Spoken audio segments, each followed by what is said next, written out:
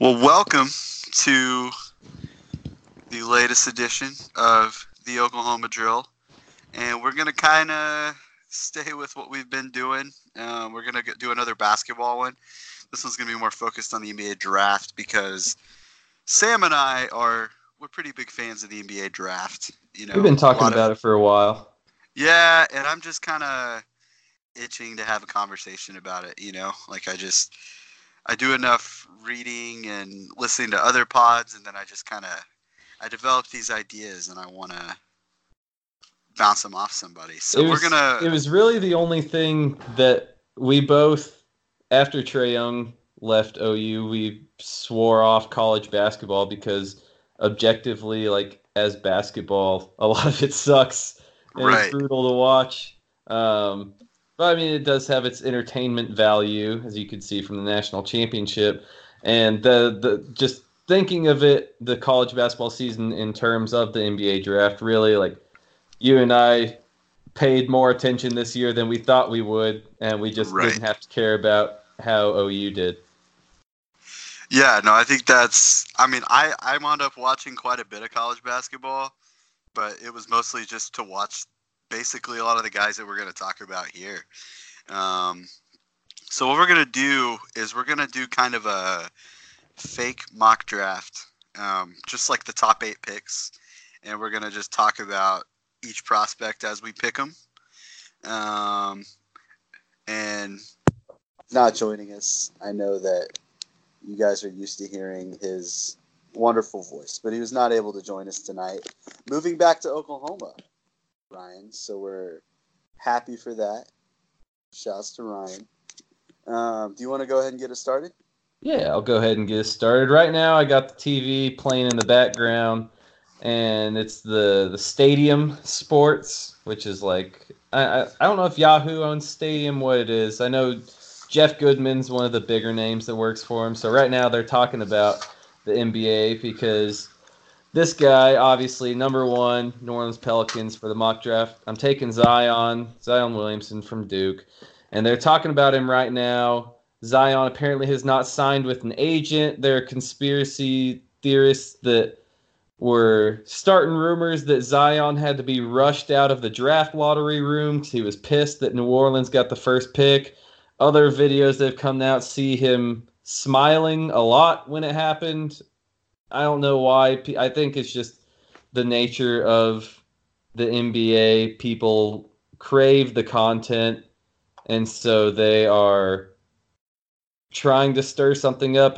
I think it's a non-story. Zion's not going back to college. He's going to be the number 1 pick to the Pelicans. I mean, there are just too many great things to say about Zion. I mean,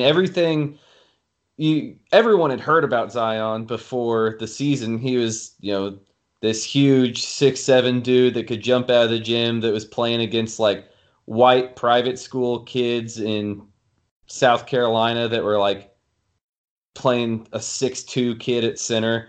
I mean, Zion's high school highlights are just absolutely unreal. And you're thinking, oh, this guy's just he's the best athlete we've seen in a long time, but how is that going to translate? And turns out it translated pretty well. He's just his basketball IQ is off the charts. I mean, I know for a long time during the season, his efficiency was just absolutely unheard of efficiency. Just there's really nothing Zion can't do. Not necessarily the best shooter, but he shot 34% on very few from 3 on not a lot of attempts. So, I mean, there's really nothing Zion can't do. Is there anything specific you want to say about Zion? Yeah, I think one of the things you have to take into account when you look at what he did in college, he had arguably, one of the best seasons in college basketball history by any individual player. And I don't think there's any way you can look at what he had at Duke and think of that as an ideal situation for him, because they were the worst shooting team in college basketball. So he was doing all of this. He was one of the most efficient players of all time while having no space to really operate. You know, like he was a guy that did most of his damage in a clogged up paint. You know, like he was just driving and powering through guys or just jumping over guys and finishing at a ridiculous rate. And it's really not anything we've ever seen before because, I mean, we've seen great athletes, but I think this guy's probably on a different level, even from a guy. I mean, this sounds insane, but I think he's even a different level athlete than a guy like LeBron, you know, because LeBron's amazing, but Zion is instantly going to be like the second heaviest player in the NBA once he steps in on the court. And he is probably a better run and jump athlete than LeBron James was entering the league. Yeah, that's the thing is that, you know, we know Duke was a horrible shooting team. Spacing was terrible. And Zion wasn't just like, it wasn't just powering through and backing people down, jumping over. Like, he has an incredible spin move.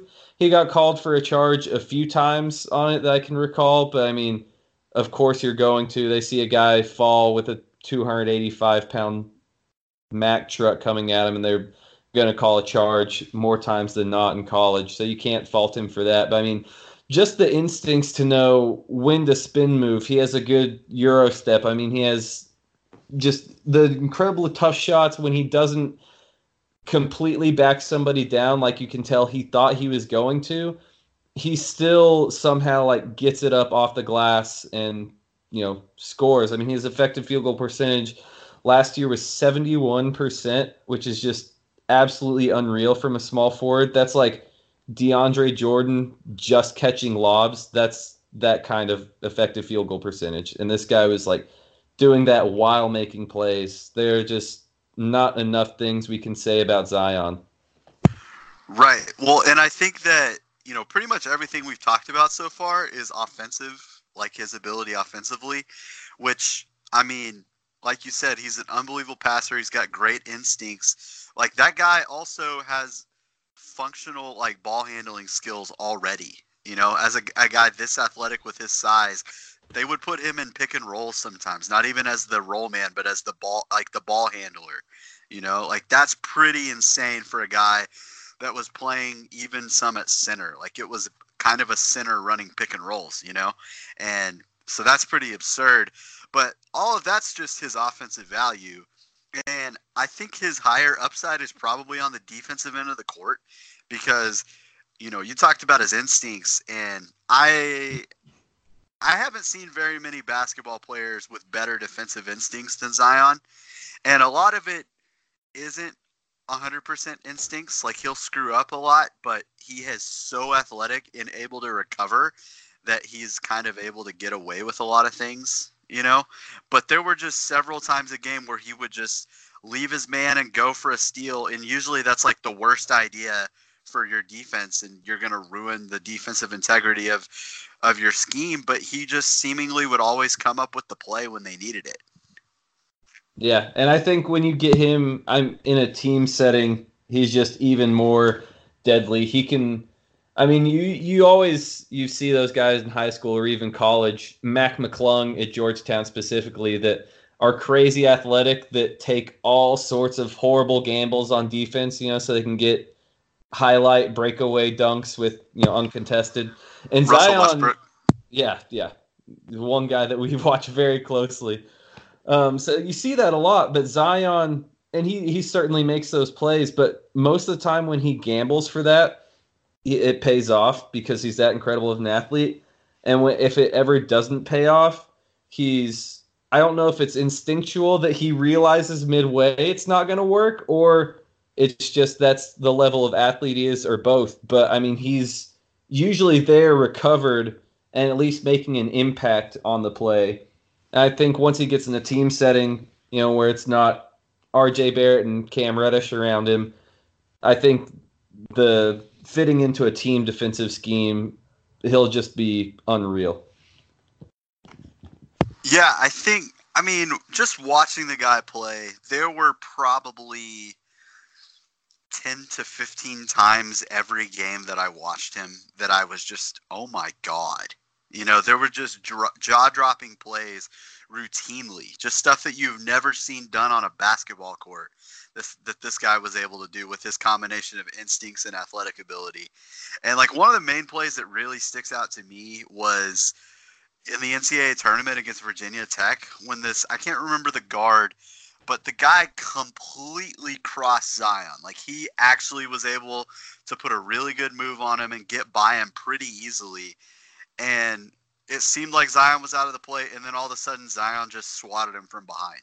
You know, like that's pretty unbelievable to see especially from a guy. He's not ridiculously long. Like it's not like he's got like a 7'4" wingspan. Like he's just so athletic. He's got such a ridiculous vertical. There was another play against DeAndre Hunter, who I'm sure we'll talk about later, like where he was like in the paint when DeAndre Hunter caught the ball in the corner for a three, and then he wound up blocking his 3-point attempt. Yeah, I mean he's just unreal. He does everything. We could have a full hour just about Zion. Every other podcast has done that, though, so we don't need to do that. We got to get out of here at some point so we can watch Game 2 of the Western Conference Finals.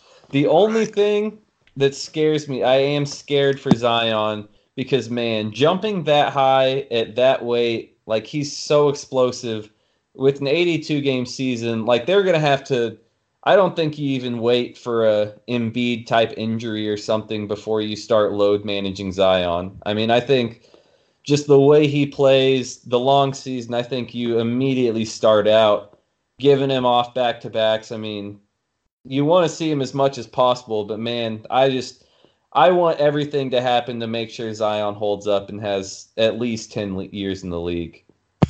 Yeah, I think I mean, honestly, that's just something that needs to happen across the league for a lot of players. For sure. But yeah, you're absolutely right. Zion, more than most, needs that kind of – that you just need to take care of him. Like he's probably maybe the second best asset in the league behind Giannis right now. You know, once he gets into the league, like you're gonna have to take care of that. And you know, I think making sure that he's not playing 40 minutes a game, 82 games is probably the number one way that you've got to do that.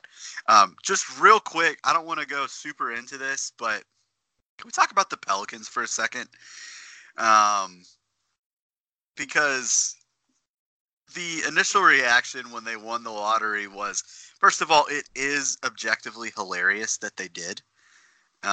Because everybody leading into it was like, man, if the Knicks win this lottery, they could trade Zion for Anthony Davis, or if the Lakers win it, they'll trade it, you know, and everybody was talking about Zion being the piece to trade for Anthony Davis, and now they have Zion. They have the building block that they wanted to start with, and now they can trade Anthony Davis for something to build around Zion. And so I just real quick want to go through, obviously the Celtics have been a team rumored to trade for Zion for a long time. I think their package has kind of diminished in value the longer it's gone. Obviously, we know about the Lakers, and the Knicks also are, you know, they've been rumored a lot to be interested. So I want to like kind of throw these packages at you and see which one you like the most. Okay.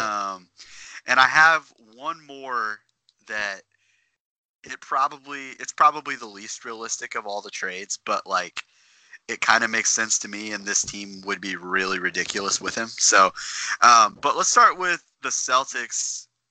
So you're gonna have to give up Jason Tatum. I think to be really competitive, like I don't know why the Celtics would do this, but I think you're gonna have to give up Tatum and Brown.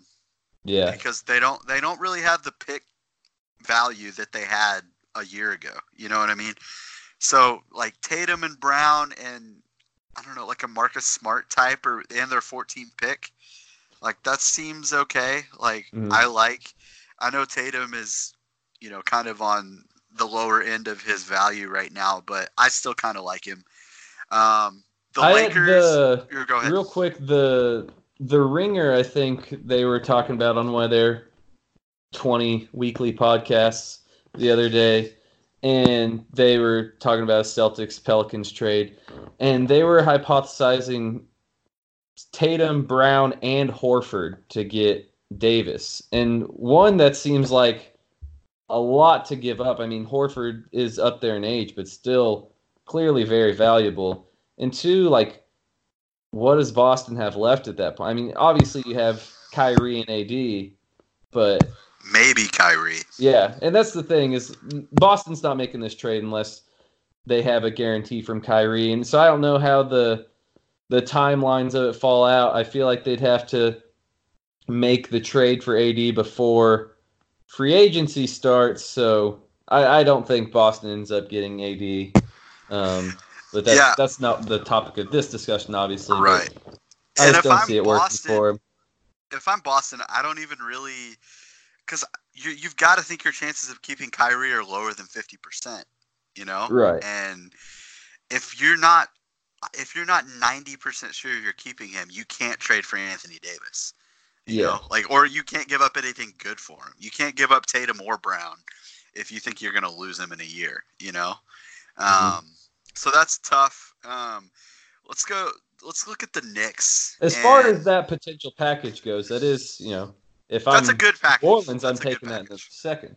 Yeah, it's a good package. If they're able to give that up, then yeah, New Orleans is going to be super thrilled by that. You get another Dookie to put with Zion. So let's look at the Knicks. Obviously, any package that they have, they're going to have to throw their number 3 pick in. And so that would give the Pelicans probably a chance to get RJ to pair with Zion, which obviously they were teammates in college. I think you're also, if you're the Knicks, you're going to have to include Dennis Smith, Kevin Knox, and Mitchell Robinson. Yeah, I mean, I think that's probably farm. They're going to have to throw anything the Pelicans would want. The Knicks are going to have to throw that out there. None of the the Knicks assets are, other than the number 3 pick, I think are particularly valuable. Like, Knox just was literally one of the worst players in the NBA this year. You know, I still think he's a decent prospect, you know, so maybe the Pelicans are high on him, but I'm not totally sold on him. And I look at where he's projected to play. He's projected to be a 4, which is where Zion's going to play, you know, so I think that's kind of tough. I mean, Knox was, you know, preseason rookie of the year, though, so. Yeah, that was, but, like, my God, his numbers this year. Oh, yeah. Not great. Yeah, Grant, like, in a horrible situation, he's a younger player. Like, I still think he has upside, and I don't dislike him as a prospect, but, man, it'd be tough to sell if he's, like, one of the primary gets that you're getting for Anthony Davis. For sure. All right, let's go to the Lakers because, you know, this is honestly the Pelicans should have made this trade in the regular season. I feel strongly about that because the Lakers were offering like 2 or 3 first-round picks and all of their young players. Like, that's a trade you should make because if I'm the Lakers at this point, obviously you're throwing in the number 4 pick. Lonzo Ball's got to be on the table, which I actually think would be a pretty nice fit with Zion. And then Ingram as well. The problem with that is obviously the Ingram blood clot situation. I will say it's not – I think people are kind of blowing it up. Like, I think the main thing with blood clots is just the fact that Chris Bosh exists. You know, right. It's like – and those were – I mean, I get it, but I think – I don't know. The blood clots are in a completely different spot on Ingram, and they feel pretty comfortable with where he is right now. Just, you know, hearing stuff. I mean, obviously, it's hard to trust what's coming from the Lakers at this point, but They seem pretty optimistic about how he's going to be. So I don't know. And I look at Ingram, and that guy was playing at the best level of his career before he got hurt. Like, he was basically the only Laker that handled the trade talks well, you know, like he wound up raising his game whenever that was all that stuff was going on. So I don't know, out of those 3, which package do you like the most? So out of those 3, you got to kind of factor, the first thing I look at is the like key piece to each deal, right? So you got RJ, you got Tatum, or you got Ingram. Well, I mean, Ingram, or you look at the number 4 pick, and that's that's the thing. Type. Yeah, so I think out of that, I mean, me personally, the Lakers deal would still be the best because, like you said, I'm I think the Ingram thing is scary, the health, blood clots and whatnot, but I think it's not as big of an issue from what everyone else has made it sound like. Since it happened, it's definitely not as severe as Chris Bosh, and he should be back to go next season. You and I were talking about this yesterday. He was incredible, looking like he was going to take that step, before he went down this year, and not an ideal situation there. And then on top of that, you add in the 4 pick where you can get another role player. You get Culver, you get Garland, or you get Hunter, whoever it is. Some people consider this a 3-player draft, but it's one thing about it that I think is undebatable is it is deep with great role players. And if you're confident in your scouting that you think you're going to get the best one at number 4, then I think that's the best to me. Yeah. Well, and I look at the potential of that group defensively. Like, that could be the best defensive team in the league. Because Lonzo, potentially an elite point guard defender. Brandon Ingram, potentially a really impactful guy with his length. Zion could be the best defender in the league. They still have Drew Holiday, who is a great defender. Jarrett Culver projects as a really good defender. So I think that your team is probably better with that trade than any of these other trades. I know you're kind of down on Jason Tatum. And also, that trade from the Celtics, I don't think is particularly realistic. Right. Because I just don't know how they can make the trade. Yeah. Like, they're probably losing Kyrie. You can't trade both of those guys to get him. I don't think you can trade Tatum at all if you're going to lose Kyrie. So, yeah, I think that's tough. So, the one more trade I want to throw out there, it's the Denver Nuggets. Okay. And this one is built almost solely around how you feel about Michael Porter Jr. Like, health-wise, and, like, you would have to have a lot of intel about how he's progressed health-wise. But I think from a prospect standpoint, Michael Porter Jr. might be better than any of the guys we've put in any of these trades if he's fully healthy. Mm-hmm. And then I think Denver's got some other guys, a Monte Morris type would fit really well. I think Malik Beasley would play really well with Zion. He's a really good shooter. If I'm Denver, I'm not throwing in Gary Harris. I'm not throwing in Jamal Murray because the chances of actually keeping AD, I think, are relatively low. Mm-hmm. But I think if you can trade Michael Porter Jr., a guy that you've never even had play for your team, and get a year of Anthony Davis and Nikola Jokic, like, that might be something you might win a championship with that, Yeah, that would be unreal. I don't think it happens without Harris, though, and I agree. I don't want to give up Harris if I'm the Nuggets to get 1 year of AD and then lose him. So that one would be interesting. We'll see if there are ever any rumors that come from that, or if that one's realistic in anyone's eyes. But I mean, it would certainly be interesting to see AD and Jokic together. That would be awesome. Yeah, it's just like that's one of the teams that you just never see really thrown around as a trade partner for them, and that's usually the kind of team that winds up trading. Like, nobody thought Kawhi was going to get traded to the Raptors, right? And no one thought Paul George was going to get traded to the Thunder. No, yeah. So it's usually the team that you don't think of that winds up actually making the trade.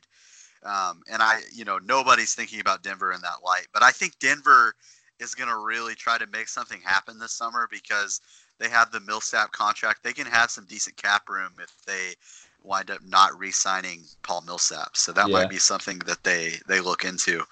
But yeah, what would you think of, like, comparing that to what you would get from the Lakers? Like, would you rather have that Denver package or I think I would still rather have the Lakers package, but I guess it's all about how you see Michael Porter Jr. Right. And we'll talk about the unknown of not seeing anybody for a year when we talk about Darius Garland later, but you just don't know with Michael Porter Jr. We haven't seen him, and we saw him as much as Darius Garland, even less than we saw Darius Garland at Vanderbilt, and then we didn't see him for a whole year in the NBA. So, I mean, you don't know. And I think you take if those are all your options on the table, I think the Lakers definitely have the best offer still. Yeah. All right. So let's go ahead and move on to the second pick. That's with the Memphis Grizzlies, and I'm taking Ja Morant because I really like him. And whenever we started before we were talking about this, I thought you were gonna take RJ. I thought you might pull a fast one on me. Nope. No, I'm gonna do that later. Oh, okay. Yeah. Yeah. I mean, Ja Morant. You know, every now and then in college basketball, you know, it doesn't happen. I mean, there's probably like one or two guys a year maybe that are like this.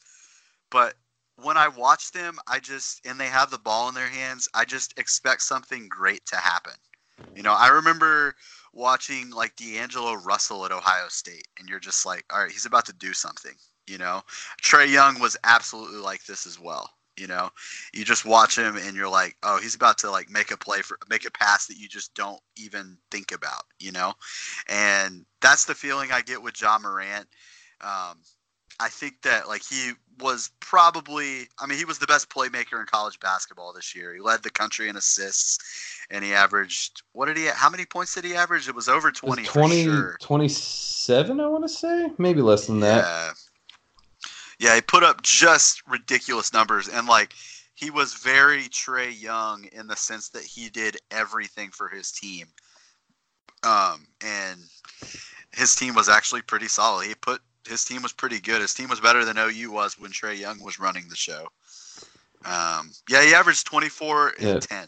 24.5, almost doubled his output from his freshman year. So I mean, insane growth. You like to see that from someone. He went from a 30% 3-point shooter on 3 attempts per game to 36% on 5 attempts per game.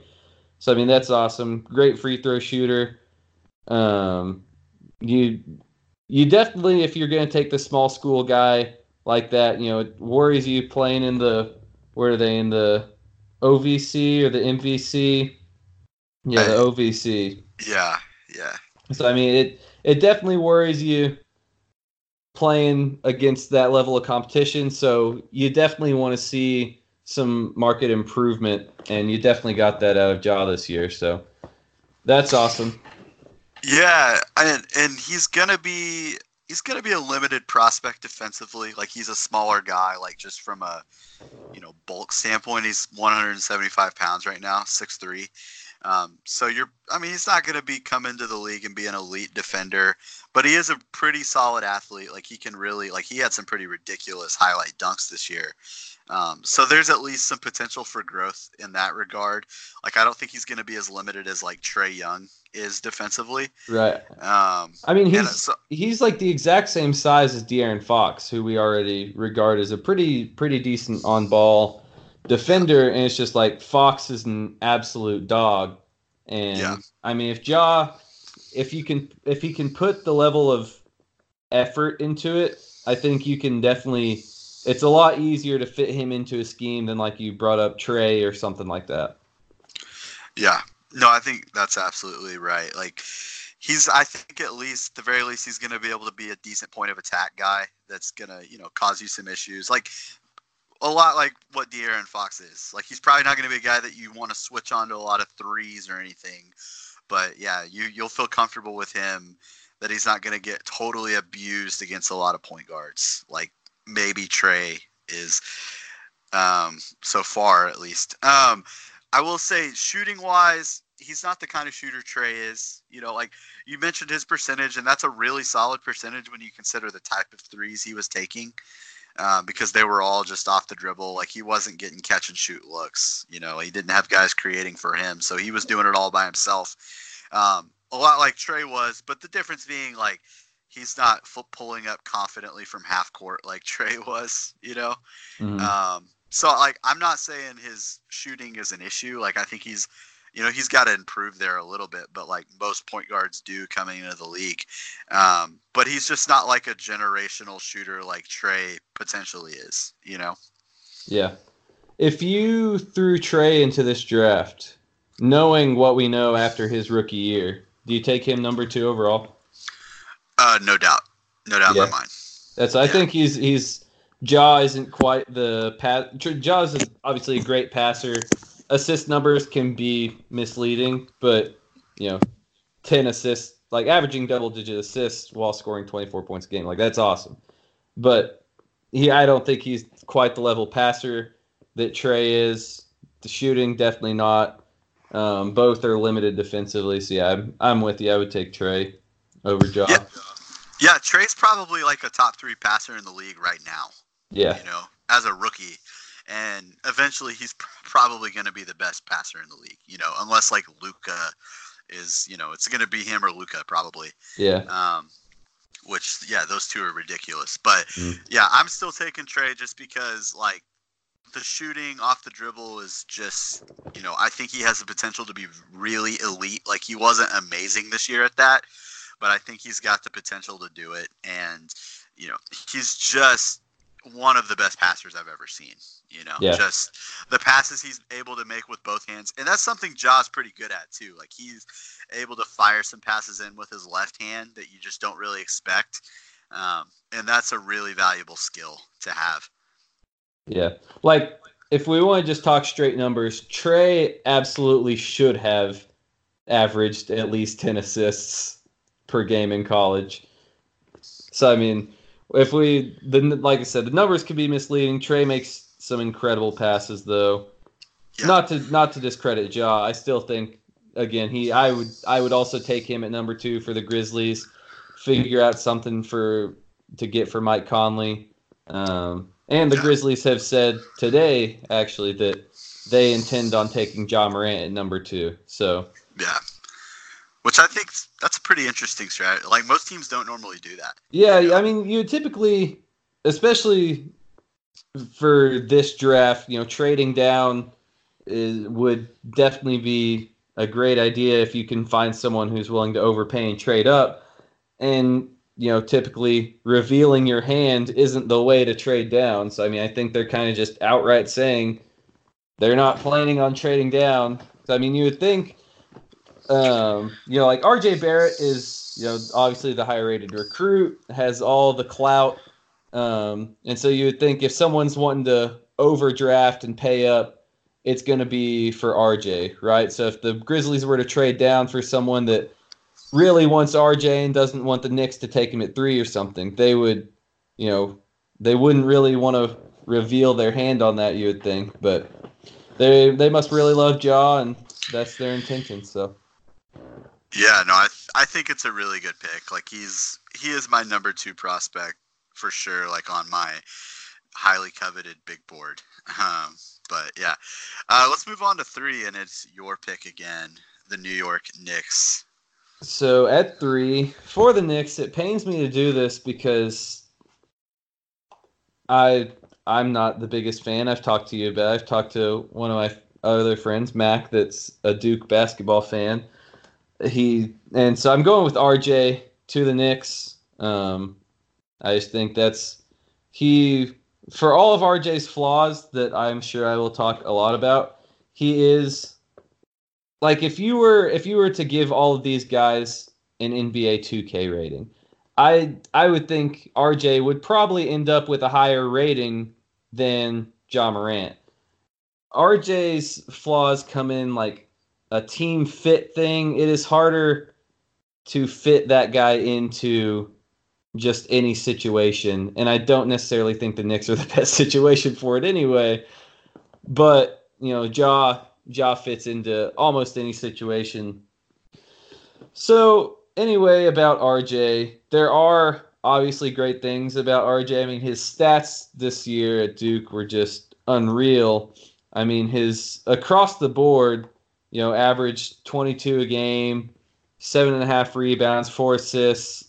I think combining that maybe with his blocks and steals also or something, I don't know, but there's essentially been no other college basketball player to put up just the raw stat totals that he did this year, which is incredible. And he showed when the game Zion was out, I mean, even the game Zion was in, he showed that he is that true alpha leader. I mean, he's 6'7" with great ball handling skills, and great ability to pass. And so there are definitely a lot of things to love about RJ. So what all do you have to say about RJ to start off? Yeah, so I mean, I agree with pretty much everything you've said. He has legitimate point guard skills with his 6'7" frame, and he's a guy that's going to be, I think, pretty switchable defensively. I don't know if he's going to be like a lockdown super great defender, but I think if you can put him in a scheme that he's able to just guard the man in front of him, he's going to be able to do a pretty good job of that. I have some concern. Like, my biggest concern with him, like, you talked about the mentality, and like, he has every ability to pass pretty well, and he does sometimes, but man, at the end of games, like, he arguably lost them that game against Michigan State. You know, like, Yeah. Zion didn't get to shoot like the last 4 minutes of the game because RJ was like in RJ takeover mode, you know? Yeah, and I think their early season loss against Gonzaga was, I mean, same thing. Very similar, yeah. Yeah, I think, yeah, they lost like 2 games all year with Zion playing, or a fully healthy team, and both of them, like, RJ kind of just chucked it up at the end and kind of lost him the game. So that's a pretty big concern on my part, because I think the guy could be a legitimately great playmaker if he just would do it, you know? Like, and again, also similarly to Zion, was not in a position to be super successful spacing wise. Like, he was driving, like, when he drove at the end of those games, the paint was ridiculously packed, and he was trying to finish over like 4 guys. So that was tough on him, you know, just like it was Zion. However, like, the fact that he wasn't a particularly good 3-point shooter really contributed to that. Right, that's the thing. I mean, when you get the number 1 recruit, he's a ball handling wing. I mean, incredible at everything he does, or most things that he does. But yeah, he's got to be able to shoot if he's going to be successful, and if Duke was going to be successful. I mean, if RJ, not even, you know, counting on Jack White and Alex O'Connell and the other guys on Duke to shoot, if RJ could have been a better, more consistent 3-point shooter, I mean, I don't know. That's the only reason, obviously, Duke didn't win the title last year, is 3-point shooting. But, like, just if RJ could have been a shooter, I really feel like they run the table. Yeah, I tend to agree. Maybe if Cam Reddish had been a little more consistent too. Yeah.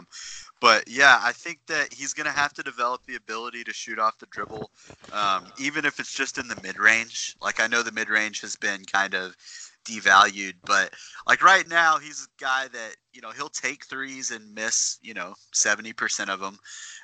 And then he's just trying to get to the rim and kind of power through guys. And I think that when you get to the NBA level, he's going to have to have the ability to either, he's going to have to develop a really solid floater, or he's going to have to develop a really legit mid-range game to be as successful as he can be. And I agree that the Knicks are not ideal for him because he's in all likelihood going to have to play off the ball a lot. You know, if they get Kyrie and KD, like, how much are you really going to want the ball in RJ Barrett's hands? You know? And I think that it could be good for him because it'll be the first time in his life that he won't be the guy, and he'll be forced to kind of take a secondary role. And maybe he excels in it. I tend to think he'll probably struggle for a little bit.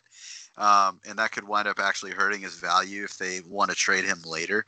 But I guess in an ideal situation, he goes and he like really figures out how to play as kind of a secondary guy and like maybe take and make off the catch threes, off shots that Kyrie and KD are creating. Like, that could wind up actually being a really good situation for him, but it's just not quite as likely. You know? Yeah, and you know, in this day and age, one thing we all like most is to be right. And so I have been, especially because, you know, Duke fans are the worst to deal with, and my friend Mac, I have argued with him over RJ ad nauseum. And so I really want to be right about RJ not being that great in the NBA. I mean, it's a shitty thing to say, I get it. It's kind of a joke. But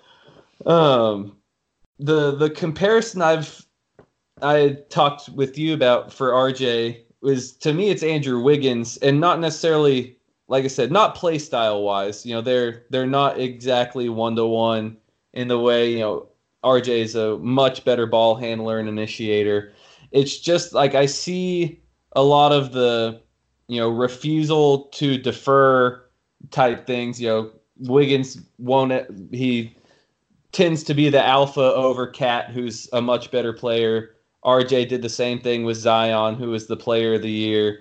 They're just like, I think RJ can put up, kind of like what he did, dude. I think he could put up great stats in the NBA, and in the wrong situation, I think he has to get in the perfect situation to make a difference. I certainly don't think he's definitely not the best player on a championship team caliber.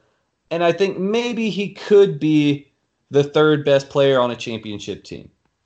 And so that's why maybe if he goes to the Knicks with Kyrie and KD, I think that's the only situation where because those are established vets, he, like talked about, he didn't defer to Zion hardly at all last year. But if he has established vets like Kyrie and KD, maybe he learns to play off the ball more. He learns from them, what to be looking for while driving through a lane instead of barreling his head down. His jumper mechanics, some people think there's a lot to work with there. That's what people also said with Andrew Wiggins coming out of college, though, and has not really come to fruition at all. But I think, if that ends up being his situation to the Knicks with Kyrie and KD, I think he can learn a lot from them. He can focus on not having to be that primary initiator, can be a great secondary or even tertiary initiator. And if KD demands that, he get in the gym and just work on his jumper and play off the ball a lot, and then he can, run the second unit or whatever. I think that could potentially be a situation where we see RJ become an impactful player. Yeah, I agree. I was just really looking forward to seeing him go to the Cavs and being absolute clusterfuck with Colin Sexton, but that would have been hilarious. We'll get to Colin Sexton is literally a 6'1" version of RJ Barrett. They're the same. But, except for he's kind of more of a motherfucker. His attitude is a little different than RJ's, but they play very similarly. Maybe they'll trade him for Kevin Love. That would be great. Be fantastic. All right, so let's go to number 4, and my beloved Los Angeles Lakers, who, man, that was one of the funniest things I've ever seen at a draft lottery, was just the meltdown whenever the Lakers when it was obvious they moved into the top 4, because obviously as not really a Lakers fan, but I like them. I was just laughing at the idea of them having done literally everything wrong and then winding up with Zion, because that would have just been the funniest thing ever. If you thought that was a great meltdown, you should have been watching the Ringers live stream of Ryan Russillo and Bill Simmons. I saw a video. That was incredible content. As soon as it popped up that, the Lakers, their odds were, for 14 and 13, and if it wasn't one of those, then they were going to be in the top 4. So once they put up the graphic that the Lakers were in the top 4, Bill Simmons was just flustered beyond belief, just rustling through his papers to say anything. Just, you could tell the guy was getting eaten alive on the inside. It was incredible. That was incredible content. He said that it was all rigged, and it was amazing. So I've gone back and forth on who I think the Lakers should take. And I've changed my pick since yesterday. And I just want to point out that this is who I think the Lakers should take. This is not who I think is the 4th best prospect. And also, RJ is not my number 3 prospect. I actually like Darius Garland more than RJ Barrett. And I'm also not taking Darius Garland for the Lakers. I think Jarrett Culver's the right pick for the Lakers, because This is assuming they want to keep the pick. I think that the Lakers have a pretty well-established core of young players that could be pretty special defensively. And I think Darius Garland kind of is completely counter to all of that because he's probably going to struggle defensively. And so I look at where their hole is. If you're just looking at their starting lineup, it's the 2-guard spot. And I think Jarrett Culver is the perfect player for that position because he's a guy that has some pretty good ball skills. He can run a pick and roll. He can shoot off the dribble a little bit. He's developing in that way. So I think he's a guy that fits really well with Lonzo offensively and defensively. It's like a perfect fit next in between Lonzo and Brandon Ingram. Like, I don't think you could come up with a better fit defensively. Yeah. I mean, we being Big 12 fans, we watched plenty of Jarrett Culver this year.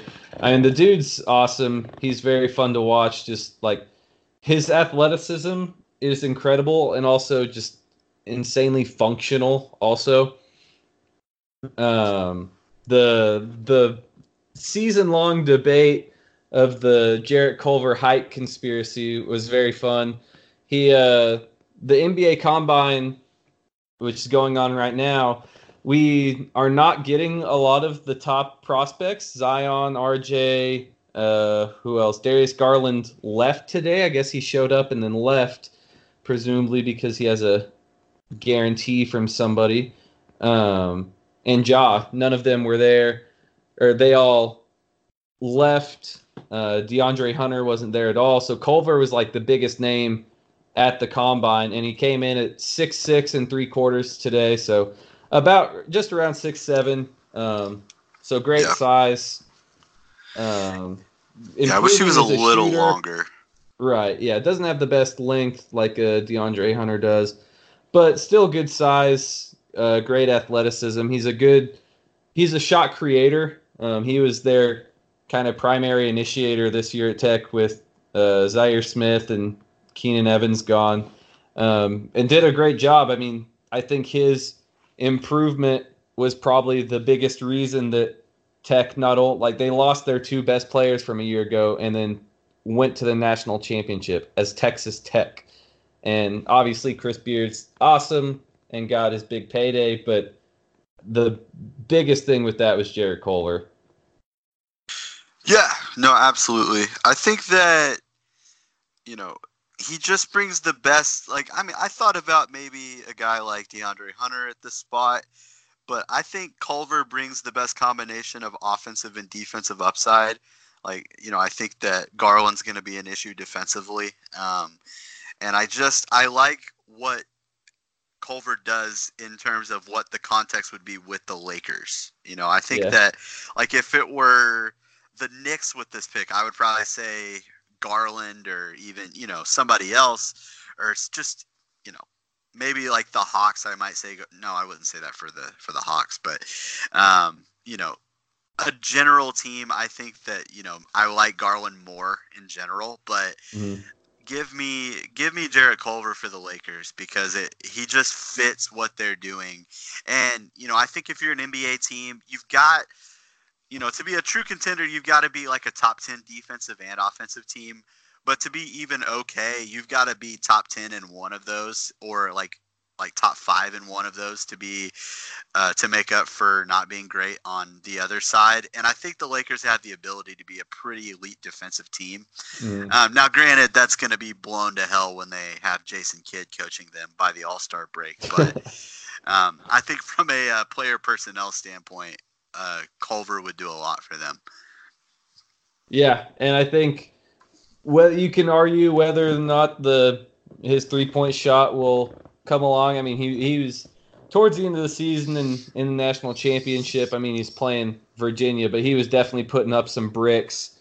But even if the 3-point shot if he's never an elite shooter, you can't deny the defensive versatility and athleticism. And yeah, that would be a perfect fit for the Lakers to get some identity if they are keen on keeping this pick. Yeah, for sure. And just talking about a shot, like, there's a lot of guys that have funky looking shots, and the mechanics are just always going to be something that they're having to fight against. And I just don't see that with Culver. I think his shot looks pretty good. Yeah. It looks like, I mean, it's improved a lot. Like, he's changed it quite a bit. But I think where he is now, going into the NBA, I think it's going to be a really easy for him to develop as a shooter. Yeah. Do we have anything else to say about Jarrett Culver? Moving on to the Cavs are up next, right? Yeah, the Cavs. The Cavs are up next for the Cleveland Cavaliers. Stick and chalk, and I am going with maybe my favorite player in the draft. I'm going with DeAndre Hunter. It's between him and Culver for me, who's my favorite players. Hunter, Culver, and Brandon Clark, who we're not going to talk about today. But those are probably my three favorite players. But Hunter, I mean, he has incredible length, 7'2" wingspan, measures at 6'8". You saw him, I mean, on the highest spotlight, the brightest spotlight. He was shutting down Jarrett Culver in the national championship game. He was hitting clutch buckets. I mean, I know people like to give the Kawhi but not Kawhi comparison for DeAndre Hunter, but why not? Like, why can't he be Kawhi? I mean, no one thought Kawhi was going to be this coming out of San Diego State. Like, why? He's incredibly efficient at Virginia. He's great lockdown potential on defense, has incredible length, incredible basketball IQ, like well coached through college. I mean, what is there not to love about DeAndre Hunter? So I think that I like DeAndre Hunter a lot, and I think defensively he's going to just day one step into the league and be a really good one-on-one defender. Like, he was basically the reason that Jarrett Culver had an awful offensive national championship game. Mm-hmm. Like, he just kind of shut him down, and he did that pretty much all year to whoever. Because I know, like, OU played against him, and I was just like, whoever he is guarding, do not give them the ball. You know? Mm-hmm. It's like, it's pointless to even give them the ball. I don't think that you can look at a guy and think that anyone will ever improve as much as Kawhi Leonard has, you know, like, to bank on someone getting that much better. Like, Kawhi Leonard is so different than the player that he was coming into the league. That I don't think that that's an outcome that you can realistically look at. Like, I think there's like a 1% chance that Hunter would improve that drastically. For sure. But I think there's probably a better than 50% chance that DeAndre Hunter becomes a reliable catch and shoot 3-point shooter and an elite defender. You know, like, I think that that's something. And if you're getting that with the 5th pick in this draft, you're really happy about it. Also, the Cavs were literally the worst defensive team in the league this year. They need somebody who can defend, you know, and like, they're always going to be a little limited. Colin Sexton's probably always going to be a limited defender. And so you need guys around him that can make up for that. And I think DeAndre Hunter's the perfect player for that. Yeah, I agree. I think he's a great plug and play guy. You can start him right away. It does, maybe for the Cavs calculus, he is a little bit of an older prospect. He, you know, was a redshirt sophomore, I believe. This is his 3rd year in college, so a bit older, especially compared to, you know, RJ or the freshmen that are going to go around him in the draft. But I mean, he is too great in my opinion. I wouldn't personally, especially for the Cavs. I'm not passing him up for the next guys that we would have on the board, or Darius Garland, Kobe White, maybe Cam Reddish would be considered there for them. But, right. Yeah. Don't the Cavs seem like a team that would fall in love with Cam Reddish's upside though? And for sure. Take him, like, for sure. I think Reddish is going to get taken higher than what we're going to take him here. Yeah. And like, I have questions about Cam Reddish for sure, but I think that you draft DeAndre Hunter and you're just, you know, 80% you're going to have a quality NBA role player, you know, and like, I think his star potential is relatively low, but that's fine. You know, if you don't have the number 1 pick in the draft, you've got the number 5 pick in a relatively shallow draft talent wise. So yeah, I think that you take him and you feel really good about it. And like the reason why like I keep talking about his star upside not really being there, and I mean really the main reason is I don't think he's ever going to be any kind of creator offensively. Right. And I think that, like he's never going to be a guy like Kawhi Leonard's not a great creator offensively, but he's an elite isolation scorer to kind of make up for it. Mm-hmm. And I don't see that for DeAndre Hunter. I don't think he's going to be a guy that's going to be posting guys up and just able to get a shot off against anybody, Yeah. I think he's always going to be more reliant on other players around him to get him good shots. So, yeah, I like him a lot, but yeah, I'm not quite as high on him as you are. Yeah. And part of it is this year I decided to become an unashamed Virginia stan, and obviously it's easy to do that when they win the national championship. I love Virginia. It's, the way they play can be horrible to watch in previous years, but the underrated thing about them this year was just a little college basketball talk. Going off KenPom, they were, let's see. They're known for that elite defense. They were actually 5th in defense this year and 2nd in offense. So like they slowed the game down. Their tempo was horrendously slow, but like they were just so efficient on offense. They got the shots they wanted and they just took the whole shot clock to do it. And like Ty Jerome and DeAndre Hunter are a couple of my favorite prospects this year. I loved watching Virginia this year. Their team was incredible, and they were by far the best team in the tournament. Maybe not by far, but they were definitely for me the best team in the tournament. And so because of all the hate after the UMBC loss, I stand for Virginia hard now. Yeah. And so that probably gives me some DeAndre Hunter bias. I'll admit it. Right.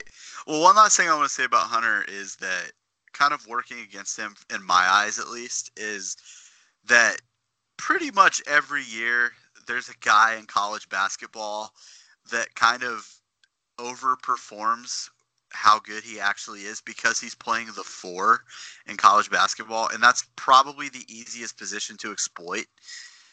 Because you get a lot of dudes that are like traditional, like slow, just bulky power forwards that can't guard on the perimeter at all.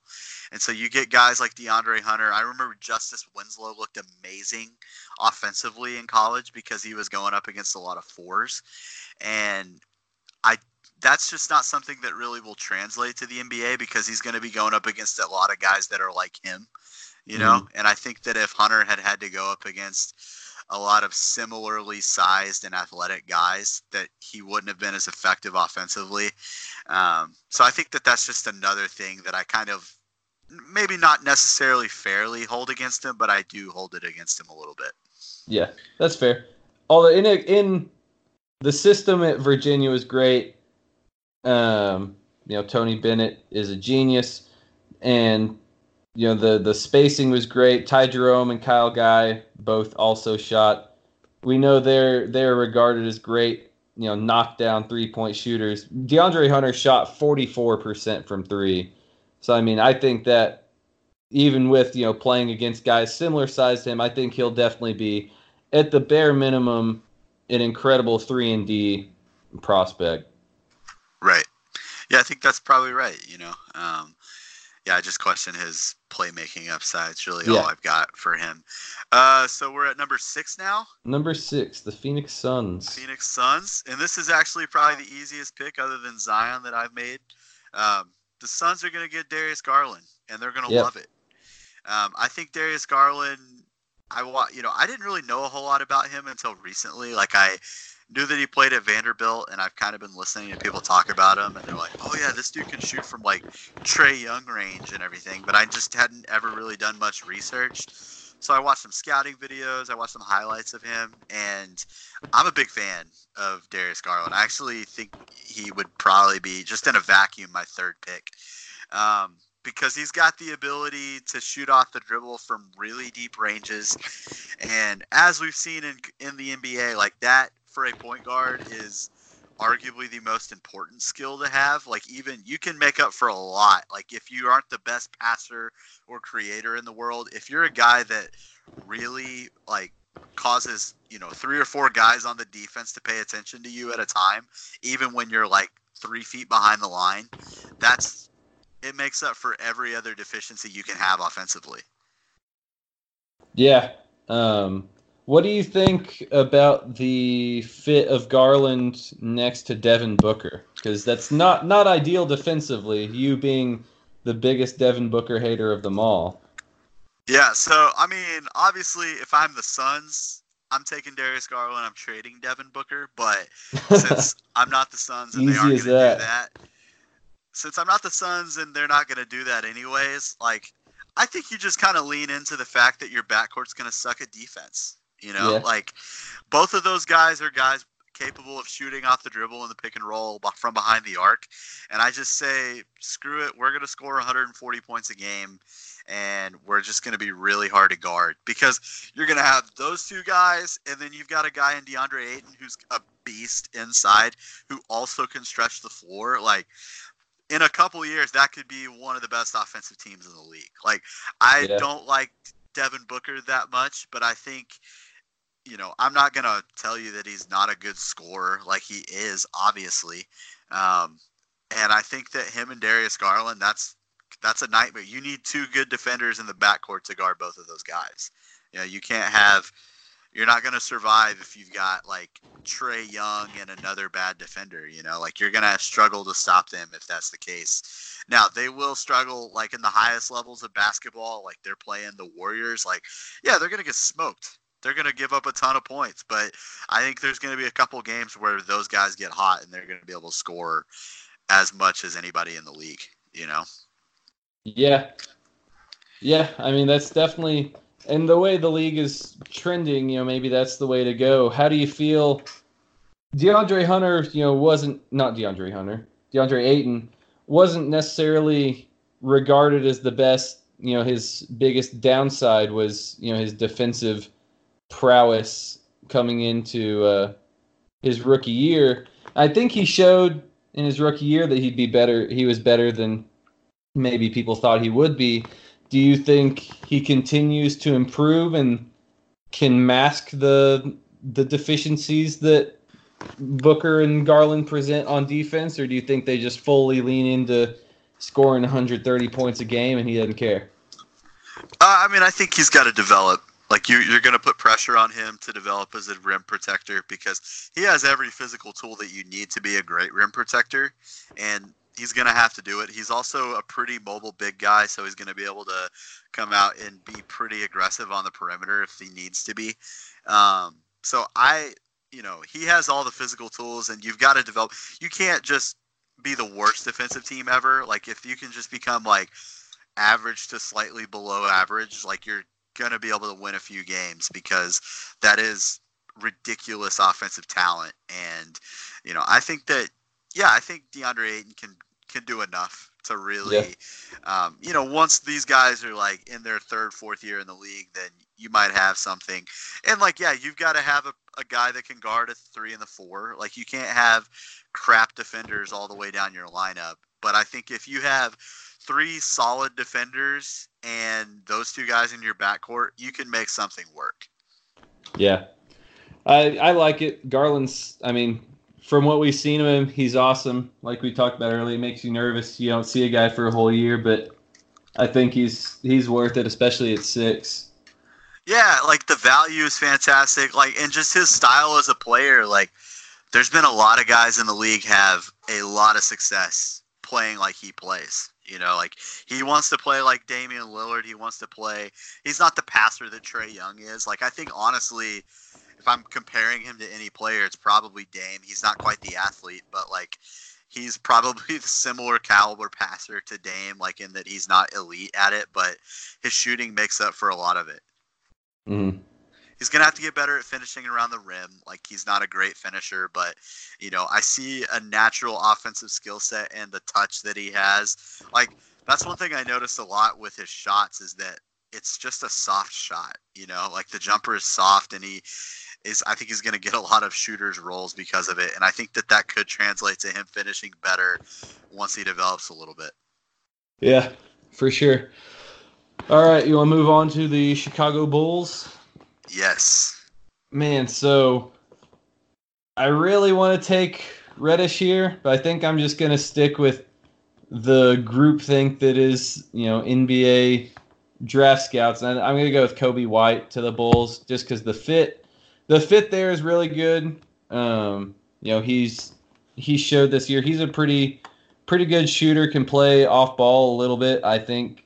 And so I think he'd be good with Chris Dunn, Zach LaVine playing alongside them, running the backups, behind them. I just like Kobe White a lot this year. Nasir Little was the big recruit coming in, and I think Kobe White's emergence is probably the biggest reason that North Carolina just didn't fall off the face of the earth this year. I thought he was awesome. I think he's a great leader. He can score. He can make shots. He's a pretty decent passer, definitely behind Garland and Ja in passing, but I think he does an all right job distributing the ball. He's a pretty good initiator. What do you think about Kobe White? I don't think I saw him in his good games. Yeah. I watched him a few times. I watched all the Duke Carolina games because they were all pretty good games. And he took a lot of shots off the dribble in those games, and he didn't make very many of them. Yeah. And he had a tendency, he really liked the step back mid range shot, and that kind of worries me because, you're putting him on the Bulls. He's going to be playing next to Zach LaVine a whole lot, which, I agree. I think this is the pick that they should make because they really need a point guard. But it worries me the fit. I like his positional size and the fact that, he could use that as, an advantage on defense. But, yeah, I don't know. I think just the decision making is the biggest thing with him. So he was a 35% 3-point shooter this year, 80% from the line, has good mechanics, but I think like you said, the mid-range pull-ups, the contested 3 pull-ups, definitely some bad shots. Wasn't too great in the turnover department either. Forces a lot.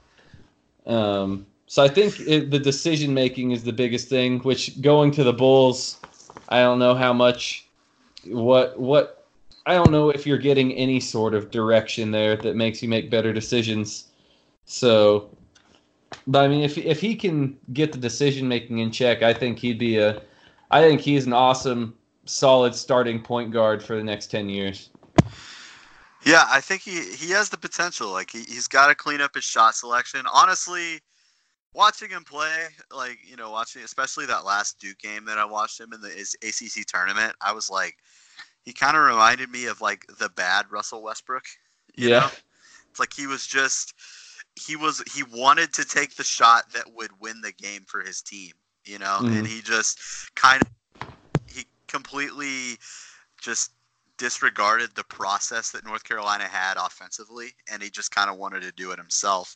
And that worries me a little bit because, I don't know, I think of North Carolina and Roy Williams is a pretty rigid coach, and if he's willing to break the system that Roy Williams has implemented, I worry about that at the next level. You know? So I don't know. I don't think it's a great fit. I also I'm not in love with Zach LaVine in general. Yeah. And so it takes a very specific kind of point guard to put next to him for it to not be a disaster defensively. And I don't see that being really a Kobe White strength. I don't know. I would trade Zach LaVine if I'm the Bulls, honestly. But I don't think they're really going to have that choice. I will say, we've done a few comparisons on here. Kobe White, I saw one of the worst comparisons I've ever seen. And I can't remember who did it. Was it from NBADraft.net? It whatever was that not is. NBA Draft.net. It was like a reputable guy. Like he might have even been like an athletic writer or something. But they were comparing him to D'Angelo Russell, and I Okay. think that's a horrible, horrible comparison. Yeah, I see don't think that their at all. games are similar at all.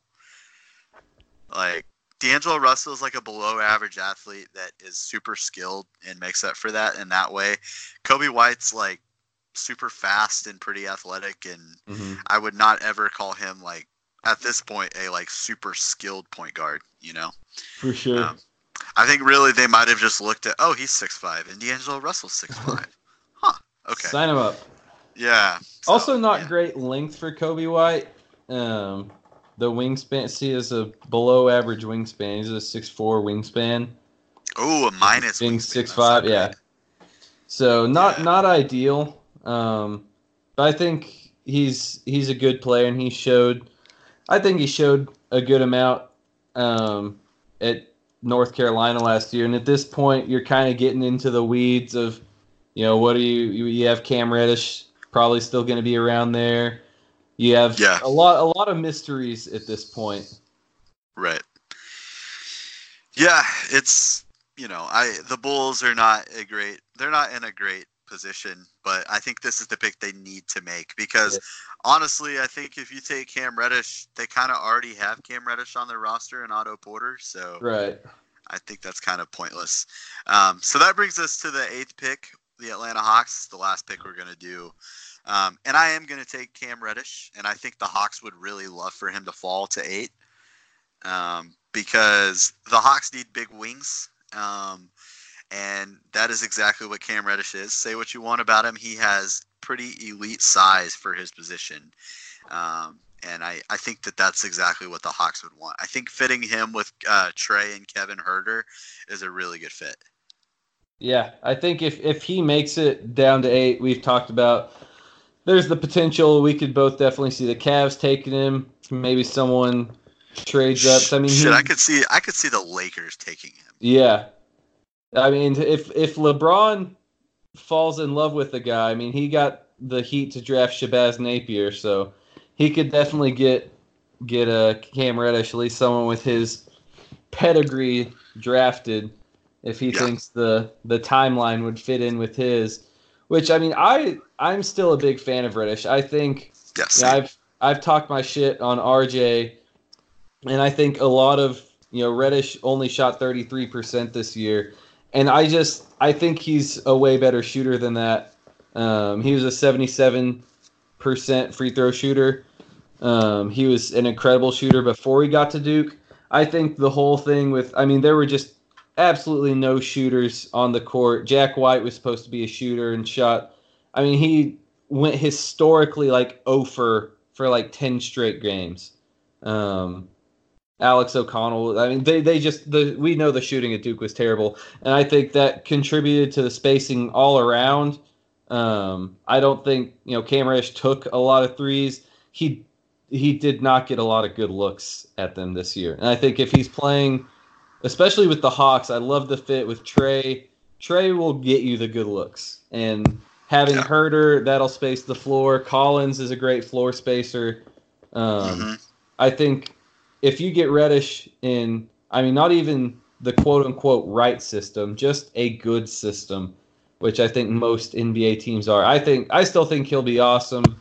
I think you are hoping to get the discount on him here at 8, being as he had a disappointing year at Duke.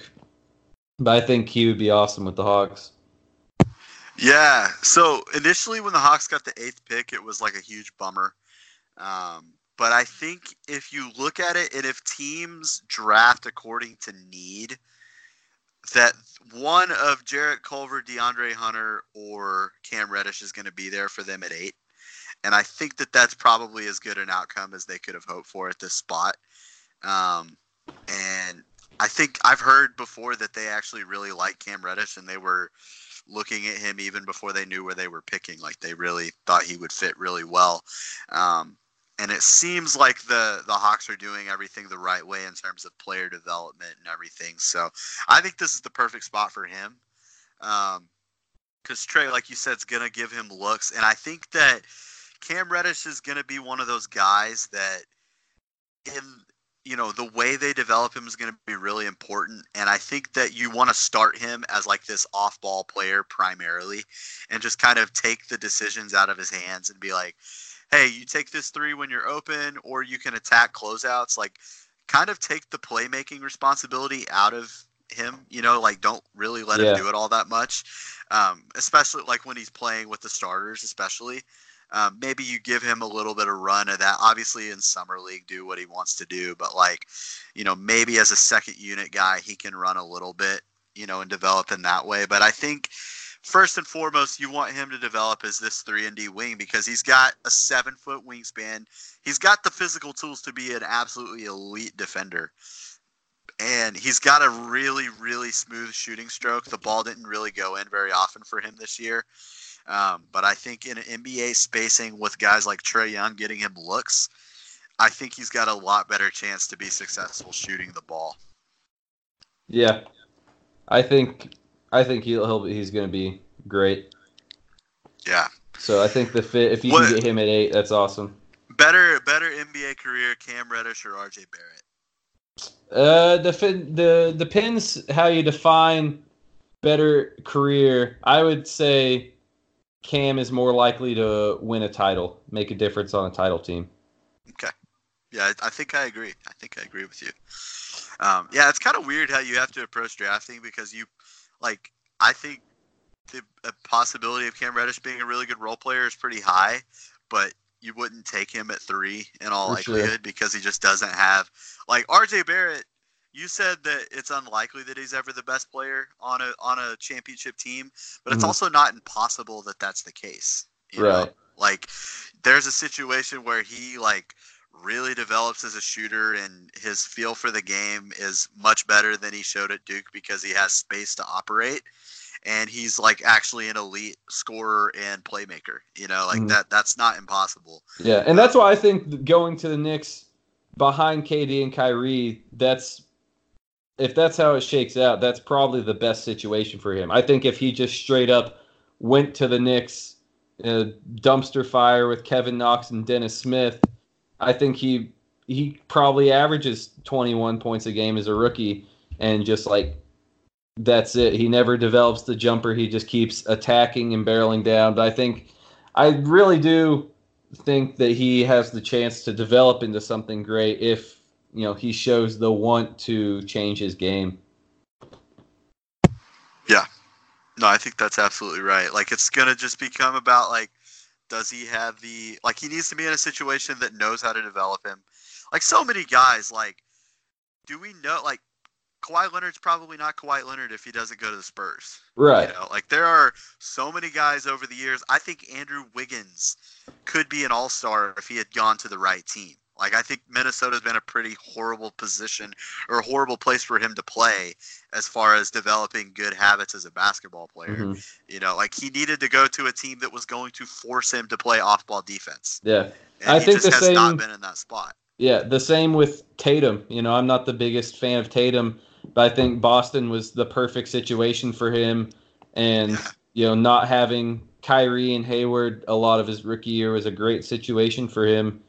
Yeah. And so, obviously, that's part of what's hard about my arguing against RJ, because a lot of it is based on, I just think you have to put him in the perfect situation. And, no shit. You have to put any player in the perfect situation almost.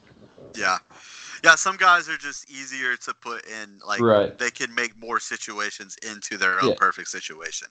I think no matter where you put Zion, he's going to make the best out of it. Unless you got some stupid-ass team playing him at the 3 or something stupid.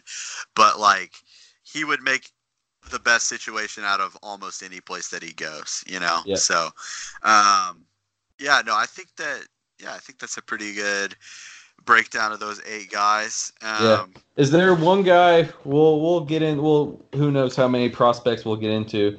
But is there one guy maybe later down in the draft that you just absolutely love?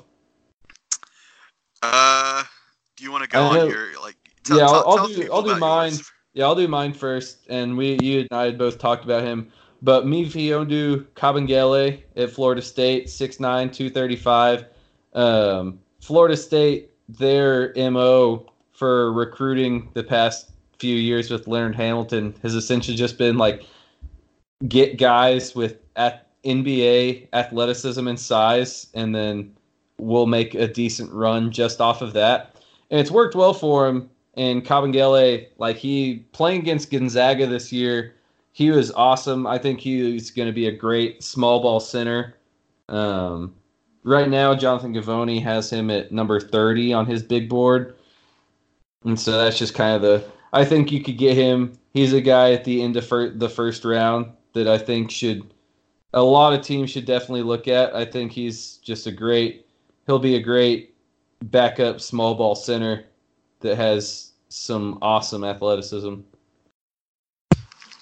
Yeah, so I have a couple guys that I like further down. So I want to go with Matisse Thybulle. Oh, yeah. Thybulle, yeah. Talk about a dog, man. Yeah, and, like, I just like guys that have really good instincts on, even if it's, like, only on one side of the ball, you know? And Matisse Thybulle probably, if it's not Zion, he probably has the best defensive instincts in the country, or in this draft. He is limited, but like the guy was a 6'5" wing, and he left Washington as like their all-time leader in block shots and steals. Yeah, like that's something that really sticks out to me is like this guy just knows how to play basketball. You know, he knows how to get the most out of his physical talents, and for a guy like that, all he's really got to do to be a really valuable player is learn how to take a catch and shoot three. You know, like he's just got to become like an average shooter. And if he is able to do that, I think he's going to be a really good NBA player for a long time. He's never going to be a star or anything like that, but he's going to be a guy that plays in the NBA for a long time if he's just able to develop his shooting just a little bit, you know? I've seen a lot of discrediting his, what he did defensively because Washington ran that 2-3 zone. But I mean, just freaking look at the dude. He's awesome. Yeah, the dude, like, he just, like, effort all the time. Like, I really like him. I also really liked watching his dad in the NCAA tournament. I thought it was really funny. Yeah. Like, do you remember that? I don't think I saw him. Oh, like, he was just, like, the most supportive person ever. Like, he was up anytime he did anything. Like, he was, like, jumping up and down with excitement. And I enjoyed seeing that. One more guy that I like, and I'm kind of trying to decide between two because there's really two more that I like. Yeah. I like Grant Williams quite a bit. Yeah, I like him too. And Admiral Schofield. I'll just throw him in there. Let you talk about Grant for a bit, but same. I like Admiral too. With Grant Williams, like if that dude shoots, he's gonna like be an NBA starter in my opinion. Yeah. Like I think he's gonna be able to play the 4 and he's gonna be a small ball 5 for a long time in the league. Like the guy he's just smart. You know? Yeah. Like I think he gives me Al Horford vibes. Yeah, like if the dude were 6'10", like that dude's a top 10 pick easily. He's probably a top 5 pick, but he's like 6'6", 6'7" instead. He's not like an elite athlete, and that's why it's really going to be important for him to shoot the ball really well. Right. But I think his overall skill set, like he's just another guy that he has a high enough skill level that I trust his ability to develop as a shooter, and he has developed some already. He was just super productive in college. So I don't know. I'm pretty high on Grant Williams. Pretty much any time there's a guy that both Cole Zwicker and Sam Vecini are high on, I'm probably gonna like him too because those guys, they look for different things in players, but like if they agree on somebody, then I'm like, oh, he satisfies both of their kind of expectations. You know? Yeah. There's just so many guys. We'll hopefully get around to talking about as many of them as possible, but in case we don't, there's guys like Nickeil Alexander-Walker we both like. I like Lou Dort a lot from Arizona State. Ty Jerome, I know you're not – the athleticism is a question, obviously, but I just think he has incredible intelligence, and he's just an absolute knockdown shooter. I love Ty Jerome. Yeah. Dylan Windler, another guy that I like. So many, that's what I think I've talked about before on this podcast that I'm a Sixers fan as well as an OKC Thunder fan. And that's why I'm excited for this draft. The Sixers have so many second-round picks. Shout out Sam Hinkie. But there are just a lot of guys that they could get that are perfect fits for them and could easily, see some playing time next year for Philly. Yeah. It'll be fun, man. Agreed. Yeah, they've got a chance to really upgrade their roster with lower picks.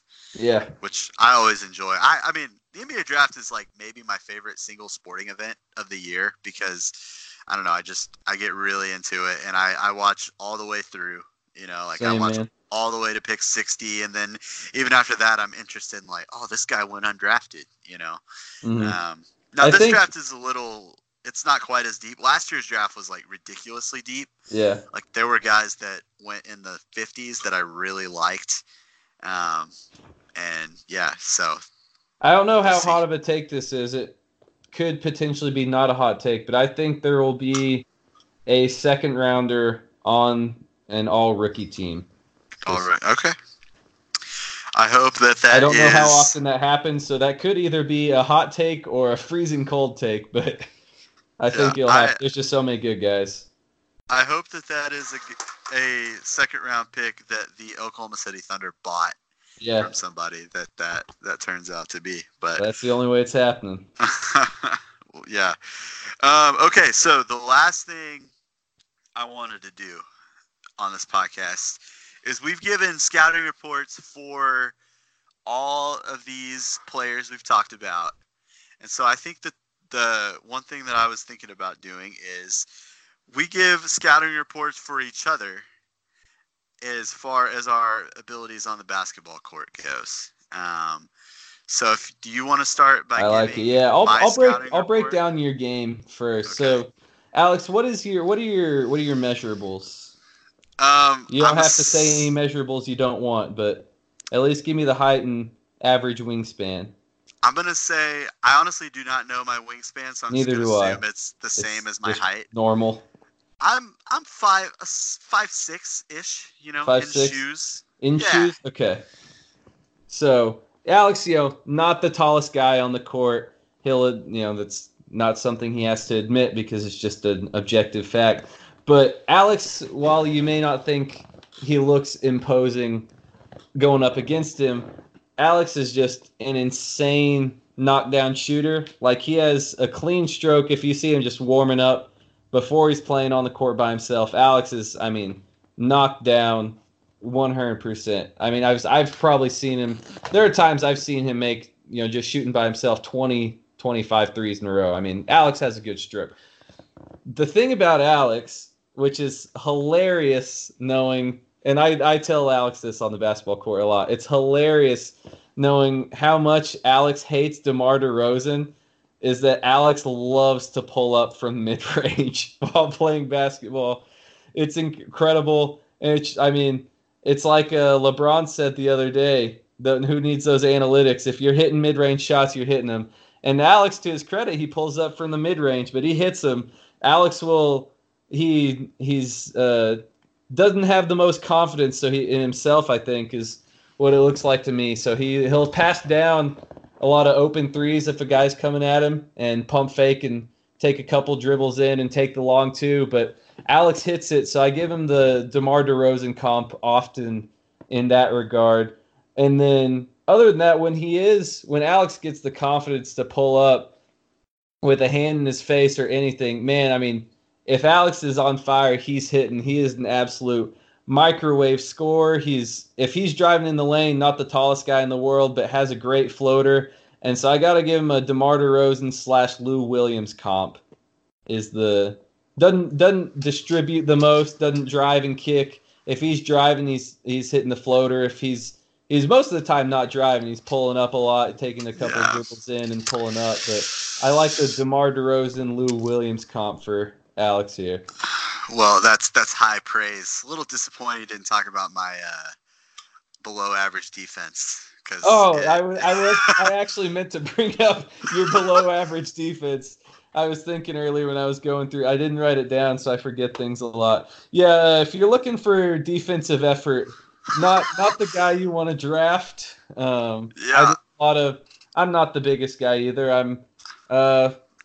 Yeah, I'm 6'1" in shoes. I'm looking at NBA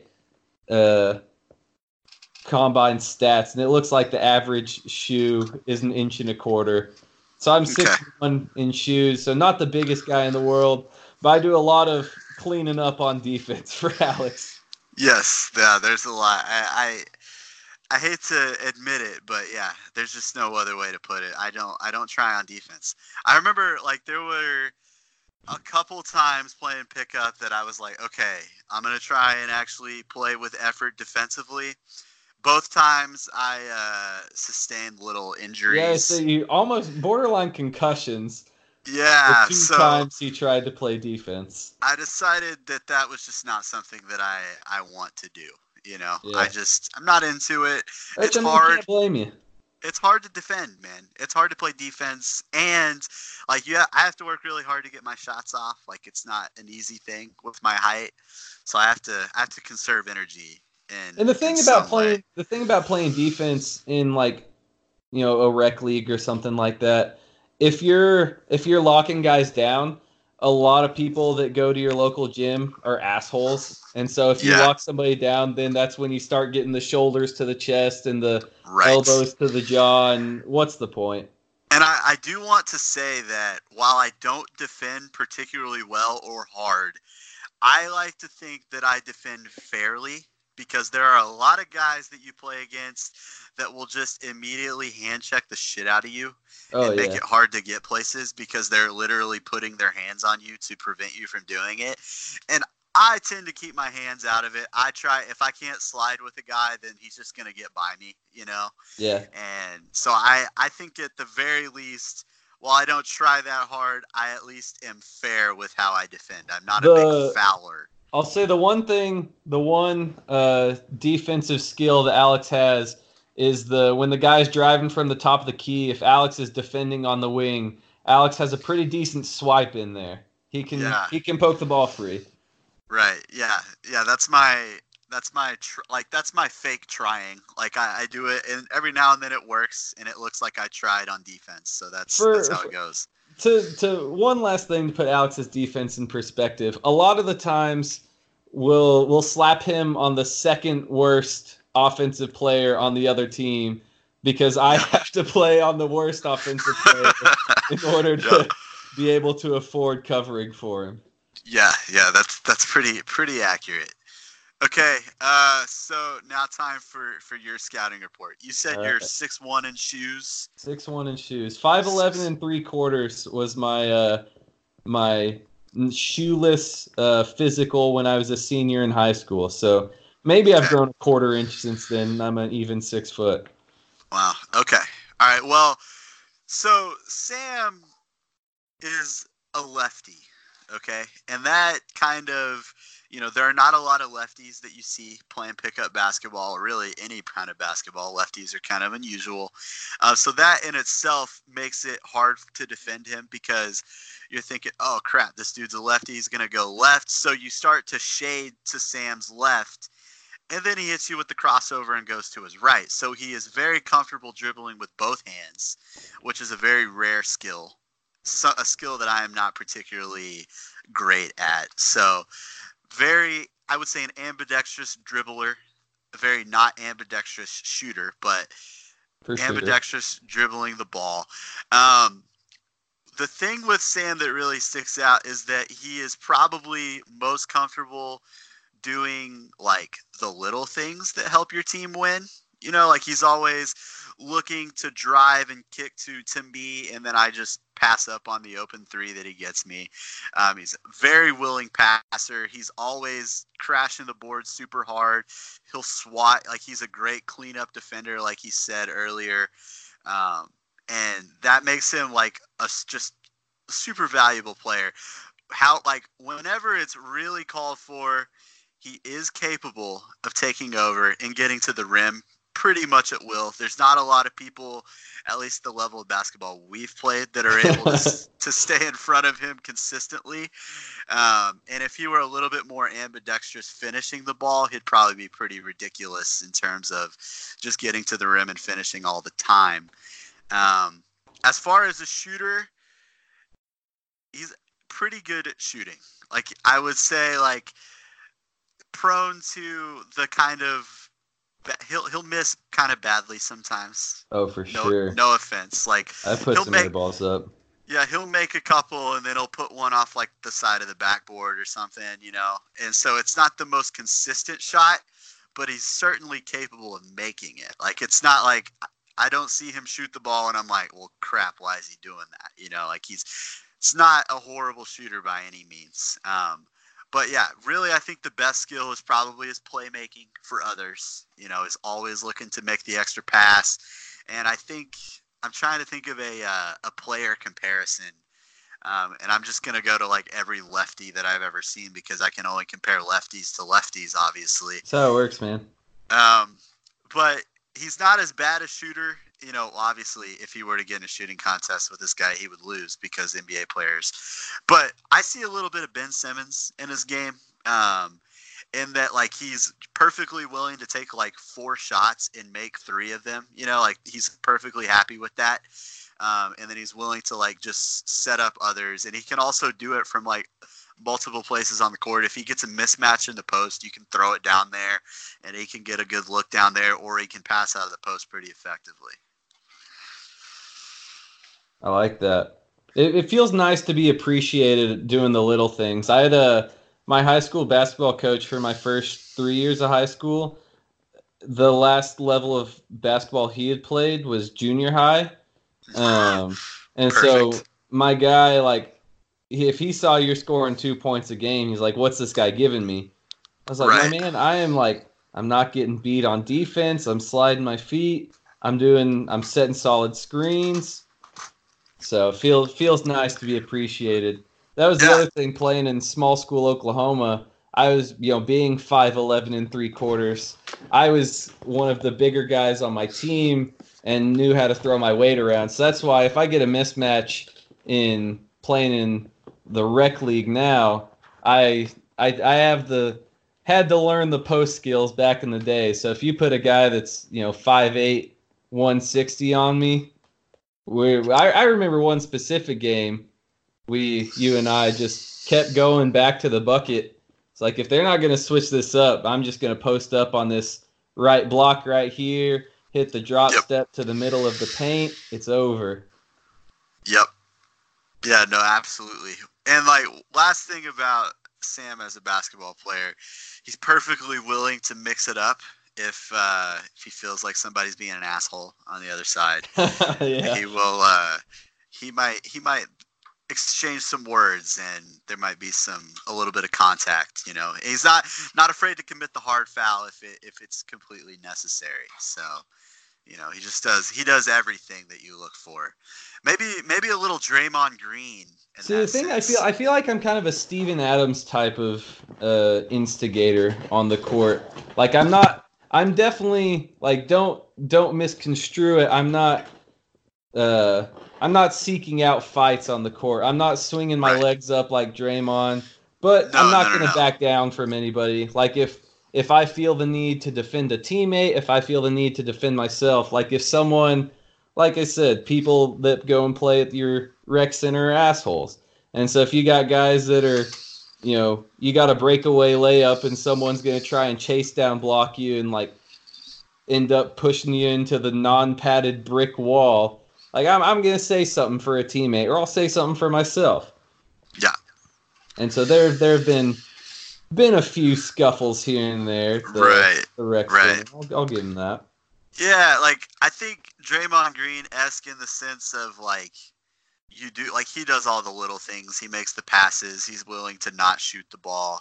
I think that's probably a better comparison than Ben Simmons. Like, I couldn't leave the left-handed thing. Because Draymond is perfectly willing to shoot, and he'll make several, and then he'll throw up a bad miss every now and then, Yeah, I would say that's accurate. And he's also, like, arguably one of the best help defenders in the league, which one of your main skills. So, yeah, I think Draymond Green is my best comparison for Sam Davis as a player. So we have Draymond Green and DeMar DeRozan. I think you can build a team around that. It's incredible how much we both hate the player we're comped to.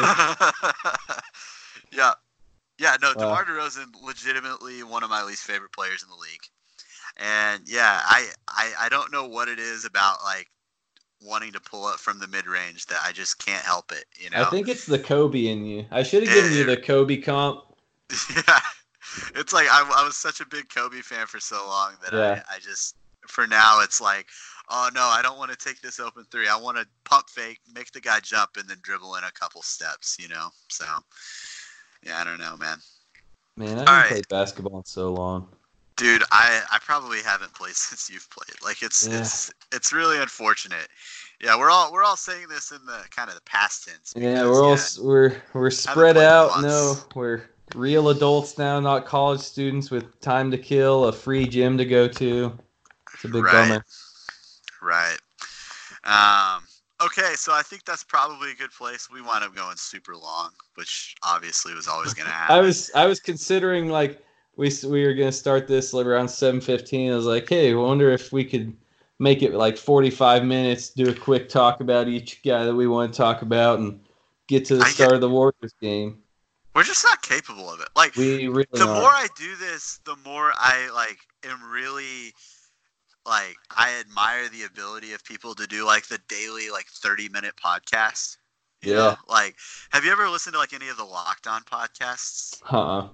Like it's like a daily podcast following a team and it's like pretty consistently, 30 to 45 minutes and that's actually a pretty impressive skill to be able to do that, in that period of time. Like cuz pretty much every pod we've ever done has wound up just going forever. Yeah. Oh well. We don't have anything better to do. Yeah, literally do not have anything better to do. So it works out.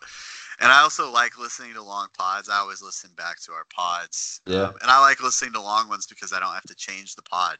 If It's I'm true. sitting, doing something for a long time, I want to be able to be on the same pod for a long time. So, um, cool. I think that's a good place to end it.